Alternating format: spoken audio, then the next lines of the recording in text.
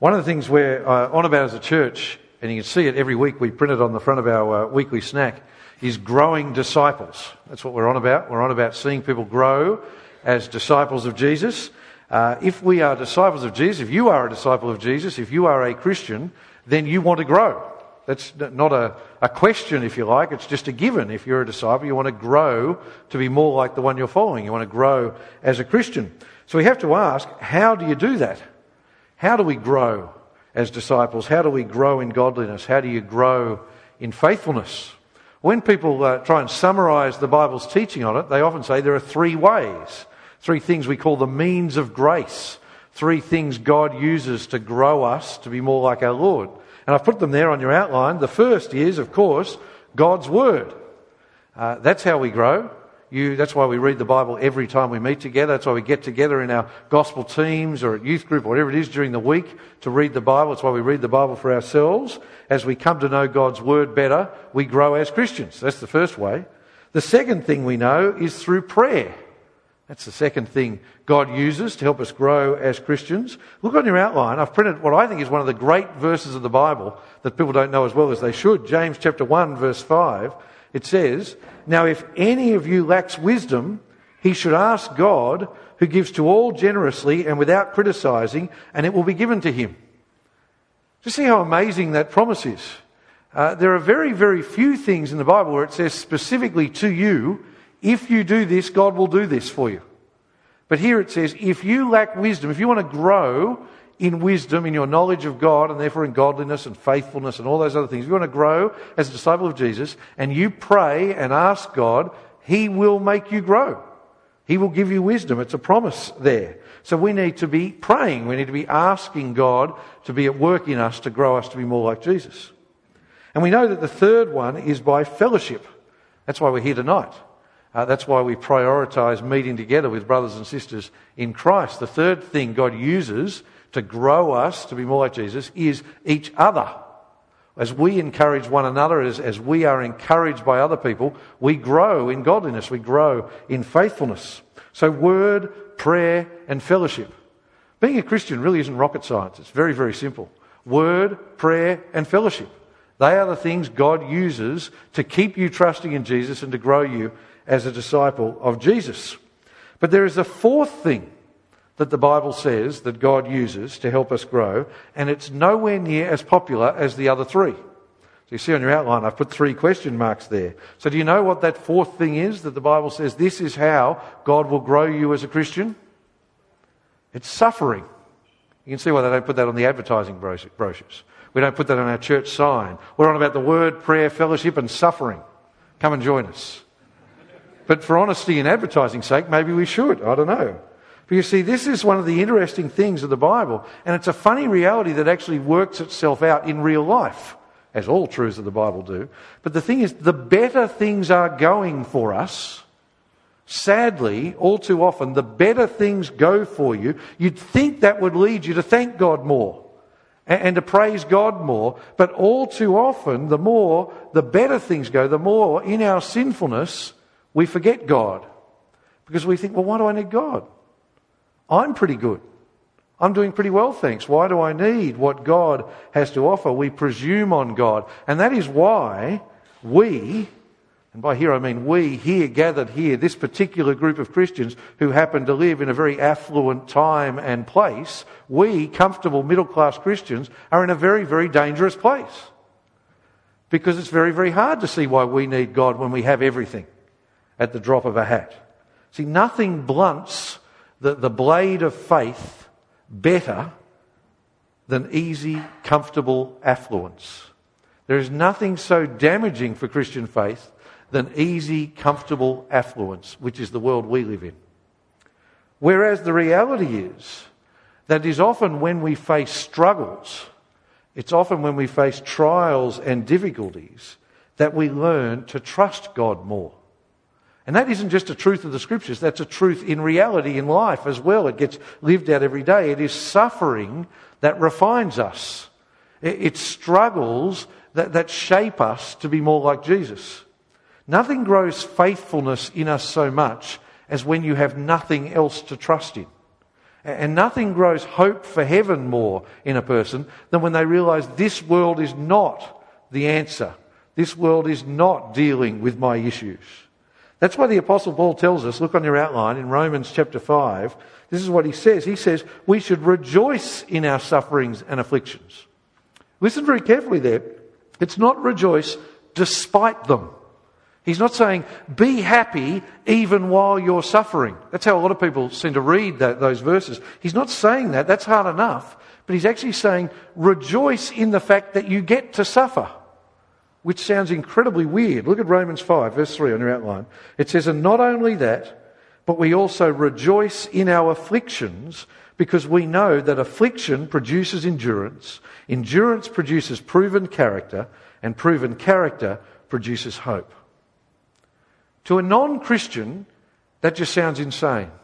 To someone who doesn't follow Jesus, that just sounds insane. But Christians, we get this, don't we? We understand it because we know this world is not my home. This world, with all its good and all its bad, is not my home. We know I am looking forward to something more. And we know that suffering in this life actually creates a greater keenness in us for what we're looking forward to in the new creation. That's why Christians joke, be careful before you pray that prayer in James chapter 1 that we read before. I said before, just pray and God will make you more godly. Just pray and God will give you wisdom. But be careful what you pray for.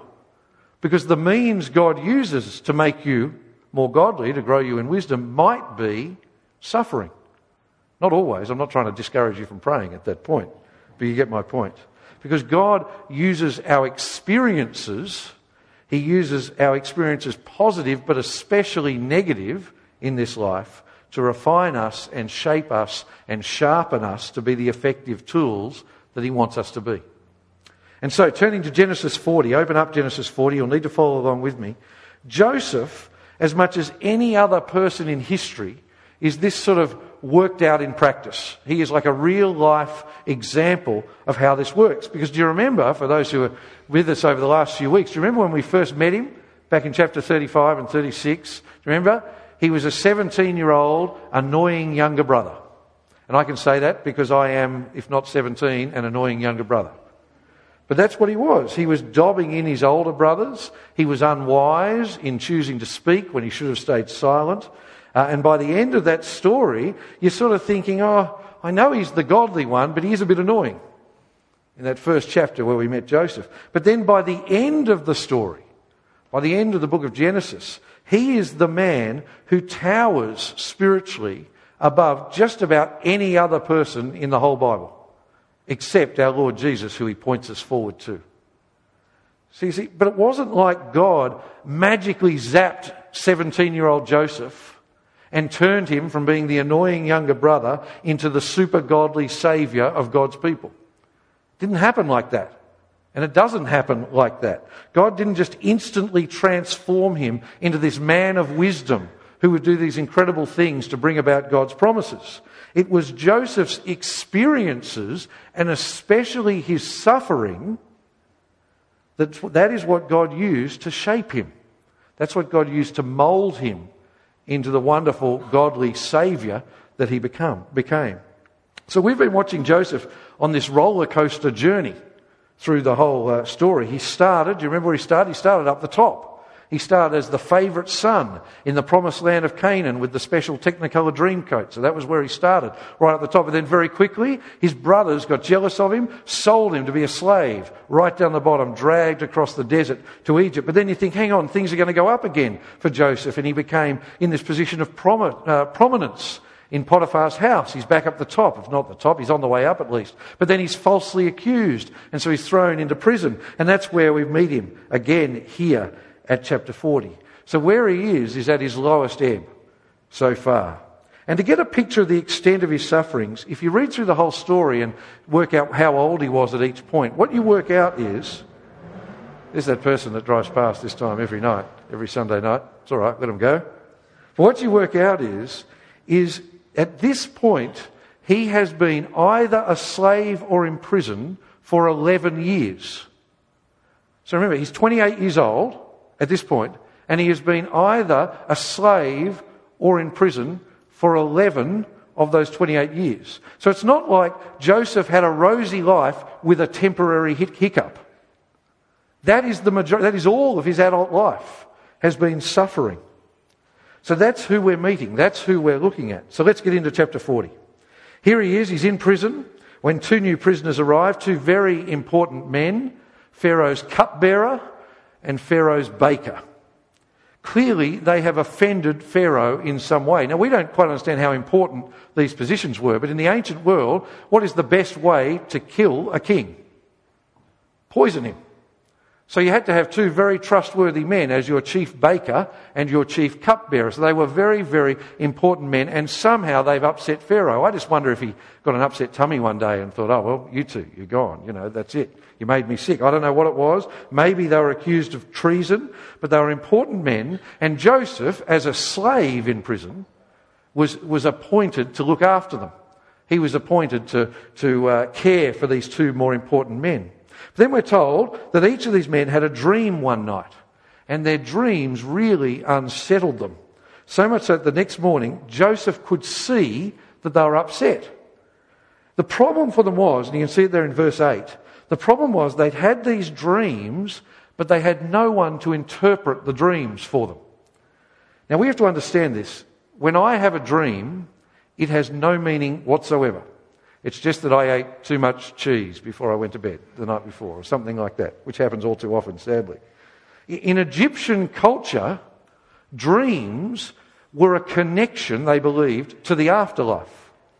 So when you had a dream, it was either some ancestor of yours, some person who is now dead, giving you a message from the afterlife, or it was one of the gods speaking to you.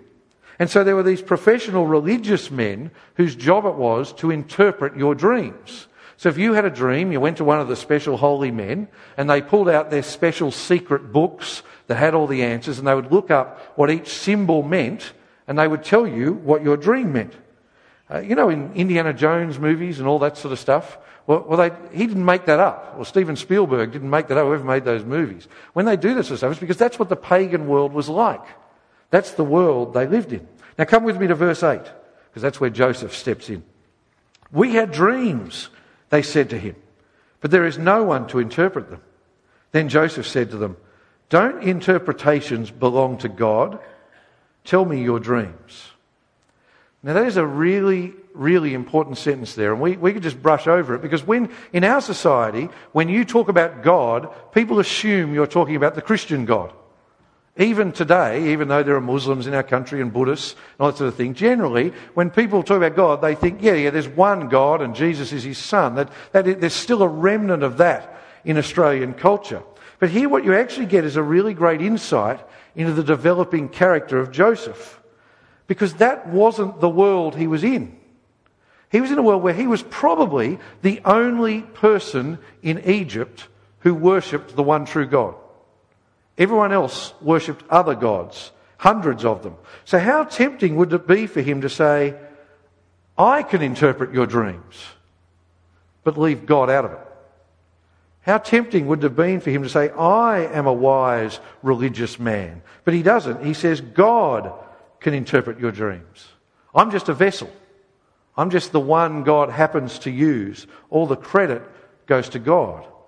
Like the Apostle Paul says, let him who boasts boast in the Lord. But more than that, as I say, this is an incredibly brave thing to say. This is a place where Ra and Horus and Osiris and all those other crazy gods you see in the pyramids and all that sort of thing, that was who they worshipped. They were the true gods for these people. And so Joseph is saying to them, don't worry about your false gods, your idols, your priests with their holy books. God, the Hebrew God, the one true God, he is the one who can tell you what you need to know. How tempting would it have been to leave God out of his offer? Or to tone it down and say maybe, my God can tell you what you need to know. But not Joseph, just God. Not one of many, the God. He alone can help you. I find this a challenge for me to be bold. To not self-censor the way I speak about God in just life in general. Do you find sometimes that you speak differently in your gospel team on a Wednesday night or amongst Christians here at church than you do in your workplace or than you do in your school or in your uni or wherever it is you spend your life, or in your family if they're not Christian? So when something good happens, we say, that was lucky. We don't believe that. We should give the credit to God. We should say, God has blessed me. God is a good. We don't believe in luck. We're Christians. When a person shares a burden with you or a struggle, we don't just sympathise. That's what anyone does. We say, can I pray for you? Because the God I believe in answers prayer. You see, let's be bold and give the credit where it's due. Let's talk about our God and let's use his name, the name of Jesus. That's who we want people to give the glory to. Once again, I think Joseph is the man of faithfulness. That's what he is. So anyway, in the story, the cupbearer thinks, well, this is worth a punt. I haven't got anyone else. So he shares his dream. It's there in verse 9. Look with me. In the dream, there's this vine with 3 branches, and grapes grew on the vine, and I squeezed them into Pharaoh's cup, and then I gave the cup to Pharaoh. And so Joseph tells him, he says, this is easy. This is what it means. He says, this is God telling you that in 3 days you'll be brought out of prison. You'll be restored to your former position in Pharaoh's court. What a great message. And the cupbearer is overjoyed. If this is how you interpret dreams, I want more of it, is the way he's thinking. He thinks this is great. But before the cupbearer gets too excited, Joseph makes a request. He says, but please, when you get out, please mention me to Pharaoh. Please let Pharaoh know that I am here in prison even though I don't deserve it. Please get Pharaoh, if you can influence him in any way, get him to release me from prison. And I just want to pause there and just point out, in all this talk about perseverance in suffering, in all this talk about persevering and rejoicing in suffering, that doesn't just equal fatalistic acceptance.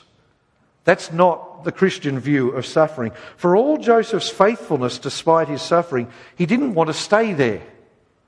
He wanted to get out. He wasn't like, well, this is my lot in life, and so I'll just grit my teeth and face it. It's the same for us when we face suffering or trials. It's not like we should long for it to continue like we're masochists.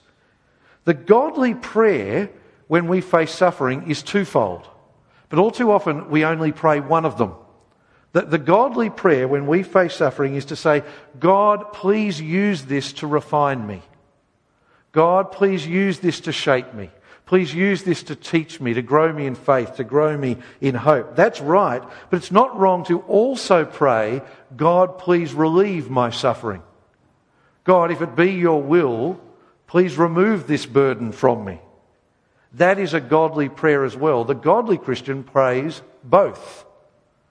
And ultimately, on a bigger scale, that is just our prayer for all of life. That's your prayer as a Christian. We don't want to keep living in this world. For us, we long for Jesus to return. So we pray 2 things. We say, God, please continue to shape me and use me and help me to be a godly witness here in this world now. But Jesus, please return quickly so that you can relieve all the suffering of this broken world, even if it's not me facing the suffering. Please return and make everything right. But now back to Joseph and his dreams, because the baker was listening in and he thought, well, that interpretation sounded pretty good. I might try mine. So he says, here's my dream. I saw 3 baskets of white bread sitting on my head. And there were these lovely breads and pastries made for Pharaoh. But then these birds came and they were eating it all, eating all the bread and all the pastries. What does that mean? And I just imagine him. I like... Steve Bodnar always has a joke with me that I watch too many movies, but I like running it as a movie in my mind, and I'm just visualising the baker's face at this point. And he's got this happy, expectant face. You give good dream interpretations. Tell me. But sadly, it wasn't quite so positive. Look at verse 18. This is its interpretation, Joseph replied. The 3 baskets are 3 days. In just 3 days, Pharaoh will lift up your head from off you and hang you on a tree. Then the birds will eat the flesh from your body. It's not the most encouraging little passage for our baptism. Sorry, Sasha, but I'll pick a more positive one next time. But it's horrible, isn't it? It's a horrible message. As God revealed that to Joseph, Just put yourself in Joseph's shoes. As God revealed that to Joseph, how tempting would it have been to hold that message back? How tempting would it have been to change it? Or to say, actually, for some reason, God hasn't made this one as clear to me as the cupbearer. I mean, what difference would it make? The guy was going to be dead in 3 days. He's not going to ask for his money back, you know. But here is the thing. Being faithful means being truthful. And being truthful means you share the whole truth. And this is very, very relevant to us as Christians. Because at that point of history, Joseph was the means or the vessel of God's communication, of God's revelation to the world. At this point of history, we are Christians. We are called to share God's revelation, the gospel, with our world, with anyone who will hear it. And we proclaim Jesus.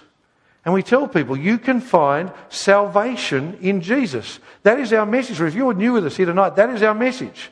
We want you to be saved.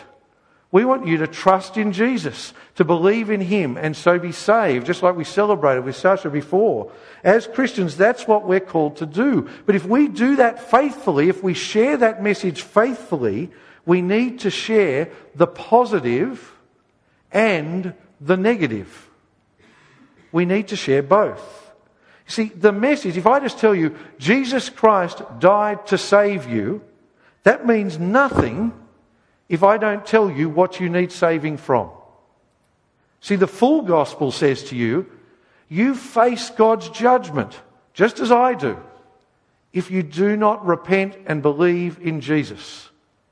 That is the Christian message. The cross of Christ, the gospel, is meaningless if you don't also share with people the consequences of not turning and trusting in Jesus. We need saving from God's judgment. Sadly, there are too many Christians today, I think, who are happy to talk about God is love. They love saying God is love, but it's meaningless. It says nothing to people because they lack the courage to actually help people grasp that love.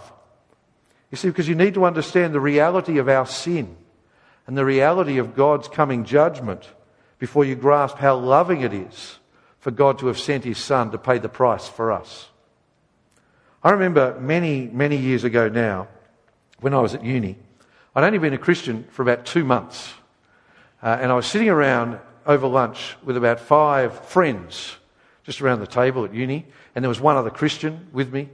And we just had one of those conversations that just happened once in a while where people were actually really honest and people were asking their questions. And I just got this opportunity as a young Christian, I've been a Christian a couple of months, to share the wonderful news of the gospel with these 4 non-Christian friends, with this other Christian friend there as well. And then one girl said, so you're saying to me that we are all sinners who are facing God's judgment if we don't believe in Jesus?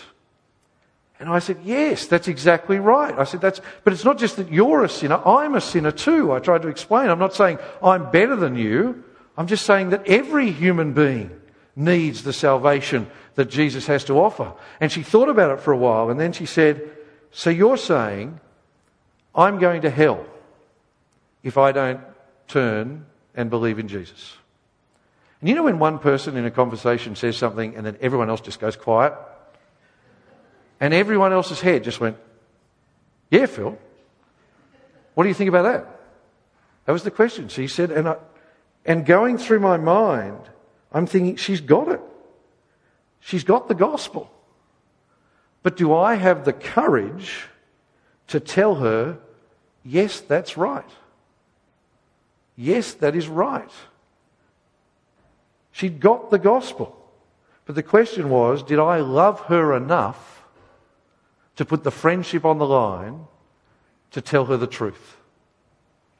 Sadly, the other Christian at the table got really uncomfortable and they said, no, Phil's not saying that. And they changed the topic. And to this day, I'm just trying to do the maths in my head, 20 years later, to this day I regret my cowardice in not having the courage to change the topic back and say, actually, that is what I'm saying. That's what God is saying. And so do you want to repent and believe the good news? We've been studying Honest Evangelism, a book in our gospel teams during the week, our small groups where we meet together. Who's been reading Honest Evangelism? Most people here. In it, the guy who writes it, Rico Tice, he comes up with this quote from this comedian called Penn Jillette. He's part of sort of the magical comedy duo, Penn and Teller. And he tells the story. This guy's an atheist, Penn Jillette. He's an atheist, not a Christian. But one day at what do you call a comedy thing? A concert?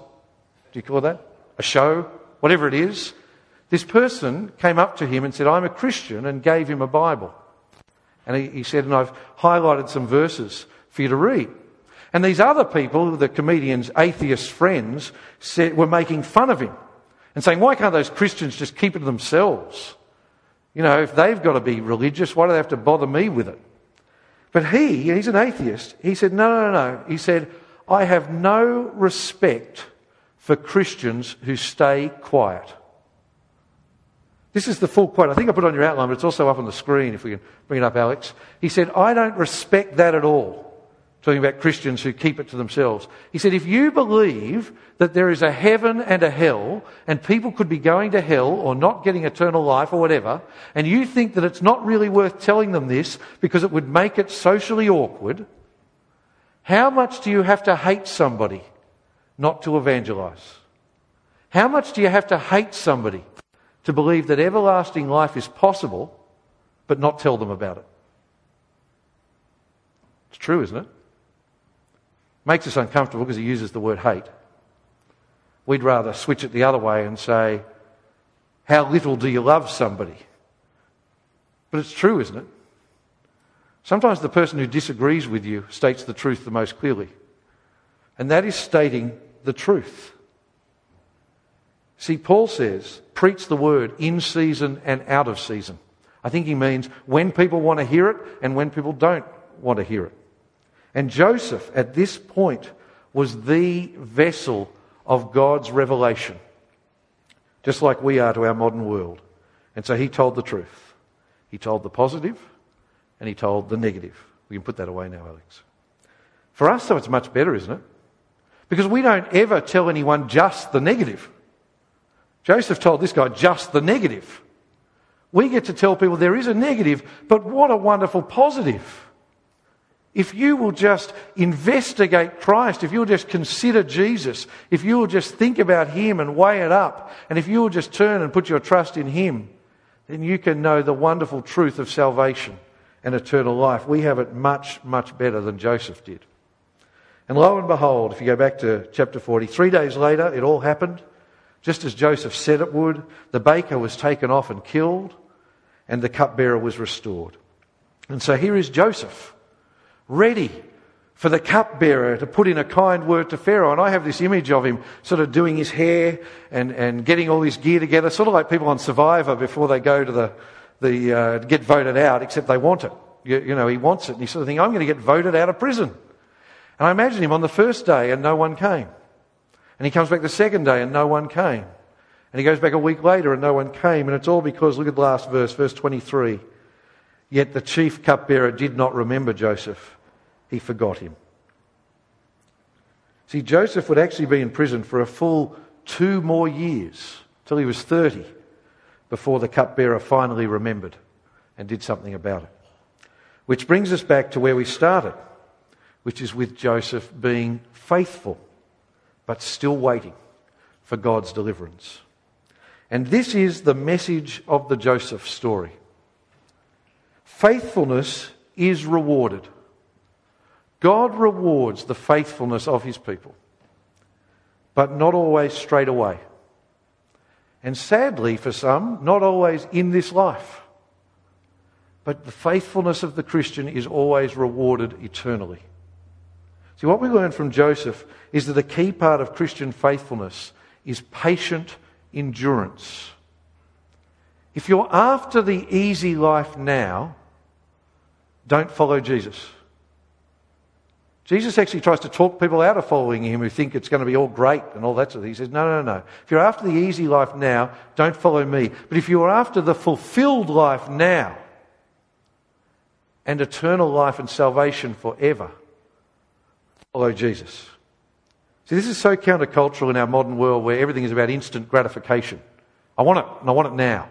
That's the way we work. It's the way the modern world works. We want everything and we deserve it now. But God says, no. You might have to wait. You might have to wait. The Christian life is full of great joy. We have every spiritual blessing in Christ. We have the joy of the love of brothers and sisters in Christ. But it also involves patient endurance through all sorts of suffering and all sorts of trials and all sorts of struggles. But what Joseph also reminds us is that those trials and those struggles are not meaningless. It's not like Buddhism, where it's all just meaningless in the end. That's not Christianity. The struggles, the trials are meaningful. See, next week we'll see Joseph rise to incredible heights. We'll see the way God uses him to save his people once and for all. And the 17-year-old Joseph we met a few weeks ago in his Technicolor Dreamcoat, he couldn't have done that. But the Joseph who had learnt wisdom and who had learnt patience and endurance and faithfulness all through his sufferings, that Joseph, God did incredible things through. And of course, isn't that the experience of Jesus too? Who suffered everything for us, who patiently endured, but then was raised up and glorified. And what's true for Joseph and what's true for Jesus is true for us. God uses the trials and the struggles and the sufferings and the setbacks of this life to shape you and me to be more godly and to be more effective servants of Jesus. Our last Bible verse tonight is at the bottom of your outline there. It's from James chapter 1, verses 2 to 4. And he says this, he says, "Consider it a great joy, my brothers, whenever you experience various trials, knowing that the testing of your faith produces endurance." But verse 4 is the key. He says, "But endurance must do its complete work." He means it's not going to be relieved straight away. It might go on for a long time. Endurance must do its complete work so that you may be mature and complete, lacking nothing. Brothers and sisters, we will face all sorts of trials and sufferings in this life. That is a given. And I am very, very conscious, because I know very many of you very well. I am very, very conscious there are some here who have faced or will face worse suffering than I have ever faced. I'm not qualified to preach this sermon. I've had a blessed life in many ways, and many of you have suffered far worse than I ever have. But the reality is, all of us, we will face trials. So we need to get this right before we suffer. So I want to ask you, do you believe that God is in control even when things go wrong? Do you believe it? Because if you don't believe it now, when the trials do come, your faith will be like a mist that just dissolves. Get it right now. Do you believe that God is working for your eternal good even when it doesn't look like it at all? Because you need to believe it now, so that when the bad things do happen, your faith doesn't just dissolve. And do you believe that God is using those trials to refine you and shape you to be more godly, to strengthen your faith, and to be a sharper sword for the gospel? See, we all know these truths. We studied Romans last year, we've studied James before, we know these truths. But the story of Joseph shows us graphically with a real life human being who lived in real life history with real life struggles. It shows us what faithful, patient endurance looks like in real life. That is why Joseph is our example. Let's pray. Our Heavenly Father, sometimes when we face sufferings and trials and setbacks, we are tempted to doubt your goodness.